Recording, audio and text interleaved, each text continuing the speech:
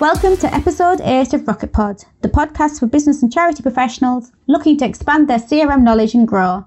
You're listening to myself, Natalie Silver, and Rocket CRM directors Ian Wicks and Kyle McKee as we discuss managing a CRM project the Rocket CRM way. If you've ever been involved in a CRM implementation, you'll testify to how complex things can get. Even in smaller businesses, what can appear as a simplistic software solution on the outside actually requires careful project management and the right technical skills to avoid two nightmare scenarios. The first being implementing a bad CRM that does not meet the needs of your organisation, or the second, implementing a good CRM badly. Both waste time, money and people power.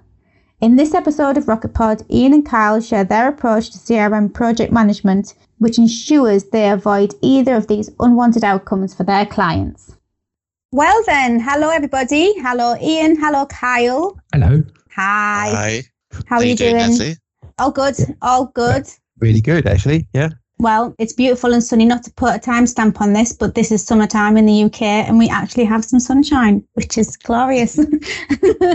Right, guys, for the benefit of our audience, you've probably listened to a few of our previous podcasts. Hopefully you have. If you haven't, then do go and check them out. But in today's episode 8, we are going to be talking about a CRM project and what that looks like when you're under the care of Rocket CRM. What activities are involved, who's responsible for what, and also what type of milestones there are, and loads of more information on how we track progress. Basically, we're there to make our clients' lives easier and the project runs smoothly. Well, I guess the first thing that's important to know about us at Rocket CRM is that we mostly work in the SMB sector. So it's SMB standing for small and medium-sized businesses, or otherwise known as SME. So it's to give you an idea of sort of scale, it's between, say, 10 and 300 or so employees. It's not an exact science, but it gives you an idea of the scale of the type of projects that we typically work with. Our methodology, which has been tried and tested and honed by us over years, fits companies within that sector. Yeah. Also, we have to remember, I guess, for those kind of organisations, they're not going to be changing their CRM system every week, are they? Or even every year. Or even every 2 years, maybe. So, there's a good chance by the time they start to look for a new CRM system, there's hardly anyone left in the organisation who was there the first time or the last time that they implemented the CRM. So they're going to need a lot of hand-holding, reassurance and guidance throughout the whole process. Yeah. And just to point out another thing is that SME, as I referred to it, so small to medium-sized enterprises, there's also another acronym for SME, which is subject matter expert, which is basically someone who knows that role or that subject really well, better than anybody else, sort of a leader in that kind of subject. So just to know that there is a slight difference, but we will clarify if we mention either of the two. SMEs, as in subject matter experts, are super important to any project, but especially to CRM projects. They help us understand what's needed in certain scenarios, so understand their processes so that we can design the CRM application that works well for them. Back in the old dinosaur days of CRM, where it used to be led by IT teams, most users never had a great experience because it wasn't really designed for them in mind. And this is why so many CRM projects failed back in the day and why they had a bad reputation in the early days. User and user experiences were never taken into account at that particular time. Most of the time, most organizations have addressed that and they're becoming much more mature in their approach to the projects. Thanks for that clarity. That actually really helps. That's an important point to raise as well. So what does Rocket CRM project look like, guys? Well, it starts when a customer signs up with us to build them a CRM application. I mean, we've got a pretty standard approach that we know works well in the SMB sector. So there is maybe a slight variation possibly at the start of the project. I'll talk about that in a minute. But essentially, we follow the same set of activities for each project. We may need to scale the activities up for bigger projects or scale down for very small projects. But, it's pretty much the same kind of set of activities. Like a blueprint. You got it. Okay, and you said you can scale it up or down according to the size of the project. So how big is a big project or how big is a small project? Well, we tend to measure an initial project in terms of the number of days it takes to implement it. So we find this works well because it gives everyone an idea of the scale of a project. So for a very small project, let's say for a small organization or a charity with very minimal requirements, it might end up being a 10 to 15 day project, or even slightly less for a very, very small project. They might want some very basic functionality around organizations, contacts, maybe volunteers or service users. They may want to import some of the old data from their old system or from a spreadsheet that they're using if they haven't graduated yet to using a CRM application. But then for a larger organization, like one that's got multiple departments and all the departments want a piece of the CRM action, each one has got its own requirements. This could end up being 100 days or even more than that. We've done projects much bigger than that. So when a project is largely like that, we would often do a small scoping project at the beginning to find out the precise requirements so that we can then provide the customer with a fixed cost for the work that needs to be done. Well, how does the scoping project work, Ian? And when does someone need that as opposed to just you quoting to carry out the CRM implementation? It tends to be when there's the requirements itself aren't really well defined yet by the end client. So, here's a scenario. A potential customer approaches us and says, we've got to replace our aging CRM system. And they say to us, it needs to work for the sales team, for things like new sales, renewals, training, etc. But they also need to have a portal so their customers can log support tickets. On top of that, for the first phase, they also want to track training events, outcomes of the training, report back to a sponsor, and they provide this request in a 2-page PDF to us, okay? There's two possible approaches. The first approach is to say, we think this sounds like a 60-day project. So we can base it on that, but bear in mind that this is an estimate and the price can go up and down depending on what we discover as we go along. So, for example, they might have super complex processes that require us to integrate with a finance system, but we don't discover that until halfway through the scoping. If none of that was discussed at the start, then it's not included in the quote. So we do have to protect ourselves a bit by allowing the project to effectively go up and down in terms of that estimate. Absolutely. You definitely need that flexibility. How about approach B? Or the other one, I'll answer that. So when there's that unknown around a big requirement and a fairly large requirement, and there's a lot of unknowns, so the customer might pay us for a much smaller number of days. Let's say in this example, 5 to 8 days. And we'll carry out in those 5 to 8 days a series of workshops with the customer. We tend to do those in the morning as like half-day workshops because everybody's fresher in the morning. And we tend not to try and do the whole day because it's too much. But a series of workshops where we'll work out what the whole requirement is. It's during those workshops that we can agree with the customer what's in scope and what's out of scope. So we can then present the customer with a document that contains the entire scope of what's included and what's going to be built.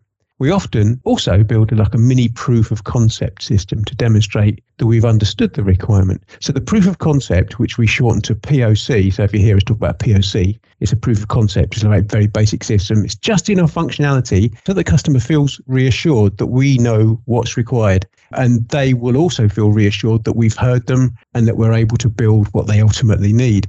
Most important of all is that along with the document, which we call a statement of work, with the POC, with the statement of work, after that small scoping project, we can provide the client with a fixed price to carry out the rest of the work. So there's no sort of ambiguity for them. They know exactly how much it's going to cost.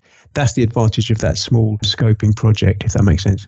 Yeah, that absolutely makes sense because obviously they'll need to release the budget from the powers that be. And if the budget goes over what they'd said it was going to be, put them in a difficult position. So yeah, both approaches sound really sensible, Ian. Which one's the most popular? What do most customers go for? I think it depends on a lot of factors. So it tends to be that the larger projects will go scope-led, whereas the smaller ones tend to be a little bit easier and we can give pretty accurate estimates after a few conversations, us looking at bits and pieces that they're doing. We've done this for a long, long time, as you know, Natalie. So invariably, we're always pretty much there or thereabouts when it comes to estimating the projects. But one other point about going scope-led, just to add to it, is where it's useful is to de-risk it. So if a client wishes to de-risk the project approach by having it scope-led in the beginning, they can spend a smaller amount of money up front to do the scoping before they commit a larger sum of money to do the main project. So it de-risks it for them. Yeah, I mean, on a personal note, I would go for that one, just removing that risk and knowing what it is before I sort of leap into the full project. But every company and everyone's different, aren't they? So if I'm a customer and I've just been through the scoping stages with you guys, we're ready to move forward, what comes next? Do I give you the money there and then, say, crack on, build me a CRM? What's the next steps for someone who doesn't know? Not quite, but we feel it's important to work with the customer all the way through the project so that we don't veer off track at any point. So we wouldn't just say, just give us the money and we'll see you at the end. There's your application, we're done, bye. we have regular reviews and catch-ups with the customer all the way through the whole process. That way, even if we're starting to build something that maybe they don't need or their process has changed, maybe due to new legislation in their sphere, in their industry or whatever, we're in touch all the time so that we can easily get back on track and make whatever changes required.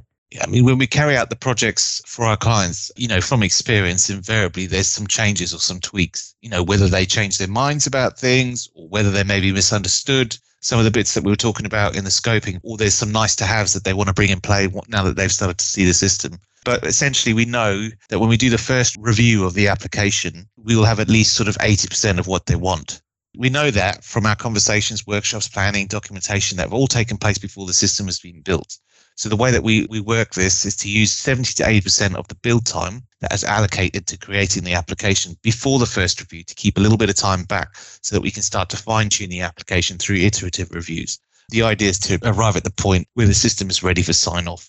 It usually triggers a payment milestone as well. We don't typically ask a customer to pay everything up front. We stagger the payments throughout the project so the customer, has some control over when they release those funds. Yeah, and that sort of bit of held back extra time that we just mentioned, or Kyle just mentioned, we call that a change pool. So it's used for iterative changes based on the system reviews that we've had with the client. So, or for any new requests as well. So if they just think, this is nice to have, can we throw that in there? If there's enough time in the change pool, they can add that in there as well. So this allows us all to kind of move forward with the project, not to lose momentum while we're having to wait for new purchase orders. Can they get additional budget, blah, blah, blah, blah. If they've got that sort of 10% or 20, between 10 and 20% variance in there anyway, there is some time for some changes. So this helps to prevent, that horrible scope creep scenario that we all know about in terms of projects, because the customer is fully aware of how much time they've got left for changes before they start paying for additional work. So we believe in being upfront and honest with the client from the beginning. And the fact that they have a statement of work containing the items that are actually in scope, along with X amount of time for variance and changes, that everyone knows exactly where they stand, and you don't get this he said, she said kind of scenario or awkwardness. Yeah, absolutely. You definitely need that transparency. That's really important, because I'm guessing there'll be a lot of stakeholders at the client's end as well that need to be reassured. It isn't just the person that you speak to on a day-to-day basis, that their project manager or the CRM expert. Another question, how long does it take to get where the customer has a CRM system? In other words, how do you track the progress of the project? How does that work? Yeah, it's a good question. I mean, it's always good to work to deadlines and know when stuff is due. I mean, that's the way we work. And also the clients prefer that approach because they can see the roadmap as to when they're going to be live, when they need to do X by, Y by, etc., whatever that is. So we use Microsoft Project, to plan all project dates and tasks, and it's shared with the customer. So it's a collaborative approach. And we agree all that stuff up front before we actually start any of the work within the project. But the idea is they can log in at any point, see where the project is now, what's coming up next, etc., what activities they're involved in. So we flag them down so that they could easily see where they're needed, or where activities are just us at Rocket doing things on the particular project. So one of the key things that I think, Iain, you told me this actually, the first law of project management is summed up in 5 words. So who does what by when? Yeah, that is project summed up. Yeah. So that's essentially what we aim our project plans to do, is to tell us who's responsible for each task and when it's expected to be done by.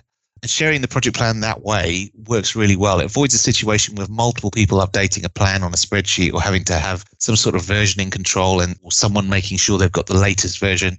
It's freely available to all the relevant stakeholders from the client side and our side.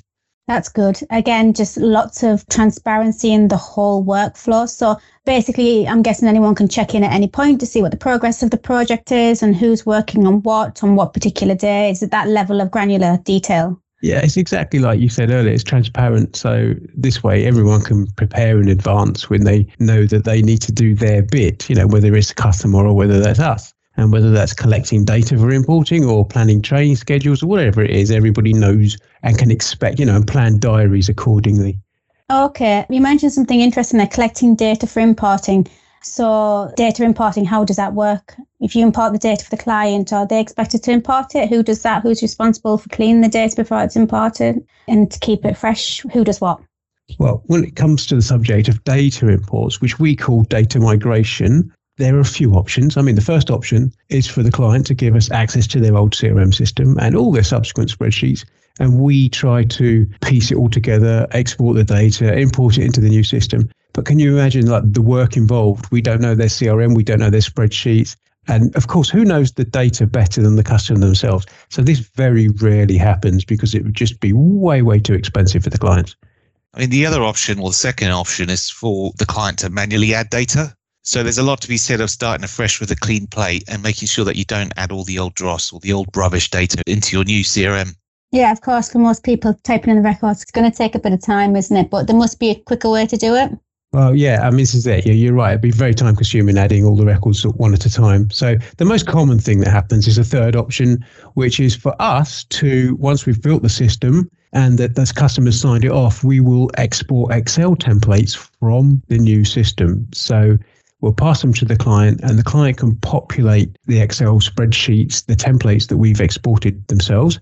The nice thing about this is it has a column for every field that they've defined. So one of the fields is, let's say, for example, a drop-down list. In the spreadsheet, you'll see a drop-down as well. It just makes it so much easier. So as long as the customer can export their data somehow from their old system, it should be fairly straightforward for them to be able to take that and then populate the Excel templates that we've provided. What we tend to do is we do a workshop with the client as well, just to talk through how the best way and easiest way to do that. Once they've populated those templates, they can upload them into the portal that we share. So we give them access to a portal because we don't want them sending their data or people's personal data in emails or unsecured emails. So we give them access to a portal. They can upload their populated templates into a portal, and then we just import the records for them as a trial migration. So can you explain to the listeners what a trial migration is, Iain? I'll take that one.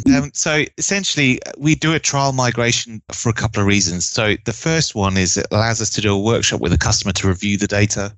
Is everything where it needs to be? Is all the records in? Are there any issues that we need to correct before we do the live migration? So it's a trial run, essentially, of all the data. The second part of it is that it allows the customer to do their training and testing in their new CRM application with data that they actually recognize and is familiar to them. It helps a lot with user adoption, but obviously we'll talk about that in another episode. So after the successful trial migration, the project then will move on to the training phase, or does testing and user acceptance testing come first? What's next steps, basically? That's always a bit of a tricky question as to whether we do the training first or system testing. Ideally, it would be good to do a bit of training before, so we can get the client team in a position so they can start doing the user acceptance testing, which is basically end-to-end testing. They'll run through all the processes from start to finish, and they'll record any feedback or any issues and then feed them back to us. And then we can discuss if there needs to be any changes or if whatever it is. So, I mean, sometimes we're training a super user as well, and they go on and train the rest of the client team. But sometimes the client wants us to train the end users as well. So it all depends on the budget and on the culture to some extent within that customer organization. Yeah, I mean, in terms of user acceptance testing, we're not involved in the actual sessions with the end users. The clients are doing that themselves, but we're around on standby, for example, for feedback on agreed times, whether that's at the end of every session of every day or whether that's once every 2 days, however that works would be pre-agreed with us anyway. But the idea is that we get any feedback or if there's any tweaks or anything like that that need to happen, anything that needs fixing, and we discuss those changes with them after those sessions. So what's likely to be the reason needing these sort of final changes at this late stage? Would it be down to exceptions in processes, for example, or because obviously you don't want to be going back on yourself and redoing work. Everything should have kind of been agreed in advance. This is just ironing out the final wrinkles, I'm guessing. Yeah, exactly that. It's usually the odd exception. So maybe something that the SME didn't pick up in the beginning of the workshops, but it's sort of any sort of anomalies that come out of it. So it could be that. It could be as simple as, we've forgotten to add a new field, for example. We need this field to track X, Y, Z or something like that. So fairly simple changes at that particular stage. Right. So we've built the system. The customer is happy. We've done the trial migration and training. What's next? Well, finally, now we're ready to sort of go live with the project, as long as the customer's happy to, of course. So obviously they've agreed to that they want to go live. Bear in mind, this might only be like a couple of weeks from start to finish for a very small project, or it might be several months for a large project. The tasks that we kind of usually carry out, fairly similar, regardless of the size of the project. Any trial migration data, we would usually delete that, ready to re-import the live migration. So we would delete the trial migration first. If the customer has a sandbox site, and a sandbox site as well as a production site, we might leave the trial data in the sandbox site and do a fresh import into the production environment, just to sort of explain. The sandbox site is exactly what it says it is. Basically, it's a safe play area, so you can have a copy of the database that's not live, and you can log into that if you want to do some training or testing. Next thing we need to do is make sure all the correct users are set up in the production or the live environment. We need to make sure that each user's only got access to what they need. So not only do they need a license, but they need to be given the right security roles so they can see the records and things that they need to see. So there might be security roles in place that say you can only see certain types of accounts, or you can only see your own accounts or whatever. So all that kind of stuff, we'd set that up, set all the users up. We would install the Outlook integration for each of the users as well, so that they can track emails from Outlook into Dynamics. Then finally, perform a live migration of data. And then we celebrate. They go live. Woohoo! Yay! Yay! Wowzers. I mean, you've made that sound simple, guys, but obviously there's a lot of complexity in that. But then again, you guys do make CRM simple, right? So I like to try. Definitely, yeah. I know we like to make quite a thing about it when a client goes live with their CRM. You know, it's a big deal for them. It's a big investment. It's going to hopefully transform their operations and get them working with greater efficiency and productivity. And so we feel like it's important for everyone to celebrate the success, to be honest, don't we? So we love shouting it from the rooftops. Any excuse for a glass or something, yeah. Yeah, of course. Get the vino out. So once the customer's gone live, are they on their own? I'm guessing not, guys. You're there in the wings. No. They're definitely not. So for the first period of their go live, which is usually about 2 to 3 weeks, we're in contact regularly over that period. It's a very important time for the project. The success of it ultimately depends on whether the users are using it. So that's why we're in contact regularly. We try and preempt the potential of them not using the system by building CRM, as you said, basic CRM systems or simple CRM systems to allow people to find it easier to use. I mean, most people these days are a lot smarter and a lot more savvy when it comes to implementing new systems. And also, if you look at it from a financial point of view, they want to protect their investment. So they need to make sure that the CRM is used, but also ensuring it evolves over a period of time. So in the past, a lot of people just assume once you implemented it, and we did talk about this in a past episode as well. Yeah. Once you implemented it, people would go, okay, that's it. It's done for X number of years now. But it doesn't work that way. It needs to evolve the same way that the organization evolves over time for it to really be embedded within the organization. So in order to help facilitate that, most of our clients will take out something like a managed service contract or a support contract with us to keep them protected, basically. If anything goes wrong, we can help them deal with it. The main part of it is sort of proactive support. So, for example, if a process changes or something changes internally, they start selling a new service, for example, and they need help implementing that into their CRM. They get an allocation of hours every month that we can use to try and implement that on the fly. Small little succinct changes that then make a big difference from the client where the system's evolving over an extended period of time. So it usually kicks in at the point that the system goes live. So they've got it straight away from then on for that sort of help. That's reassuring for them, isn't it? Also, the fact that I'm guessing most systems not only evolve because the business changes itself, but also I know that with Dynamics 365, there's regular updates on new features and tools. So you'll probably want to be ensuring that the clients are always kept up to date with kind of what's happening there so they can keep ahead of the game themselves as well. Wow. Okay. So that's a lot, guys. Again, you have broken it down really well. I think for anyone who's new to the world of CRM projects, this should be really, really helpful in just clarifying that full implementation process. But not only that, just how we do it. Can't stress enough. The guys are very, very talented at making what is potentially complex processes and projects really simple so that it is least pain as possible for the clients and a smooth project so that everyone's kept happy, basically. That's the whole point, isn't it? To get a smooth running project. Fantastic. Yep. Thank you very much, guys. That was very insightful. No problem at all. We must do it again sometime. For anyone listening to this, drop it in the comments if you've got any burning questions, or if you would like us to cover another topic that we haven't done in the other episodes, drop us a line, drop us a comment, and we'll see what we can do. All right, till the next episode. See you later, guys. That's Take it. care, everyone. See you later. Bye. Bye. Bye. This has been the Rocket Pod podcast, delivered by Rocket CRM, the place for spot-on CRM advice delivered in a simple to understand format, as Rocket CRM makes CRM simple. The show was produced by the team at Rocket CRM and Thumbs Up Marketing, with special thanks to Alex Tilbrook, Design and Illustration, and MD Hammond. For information on Rocket CRM, visit rocketcrm.co.uk, and you can also follow us on Twitter and LinkedIn. Twitter's @RocketCRMUK and LinkedIn @Rocket-CRM. Thanks for listening.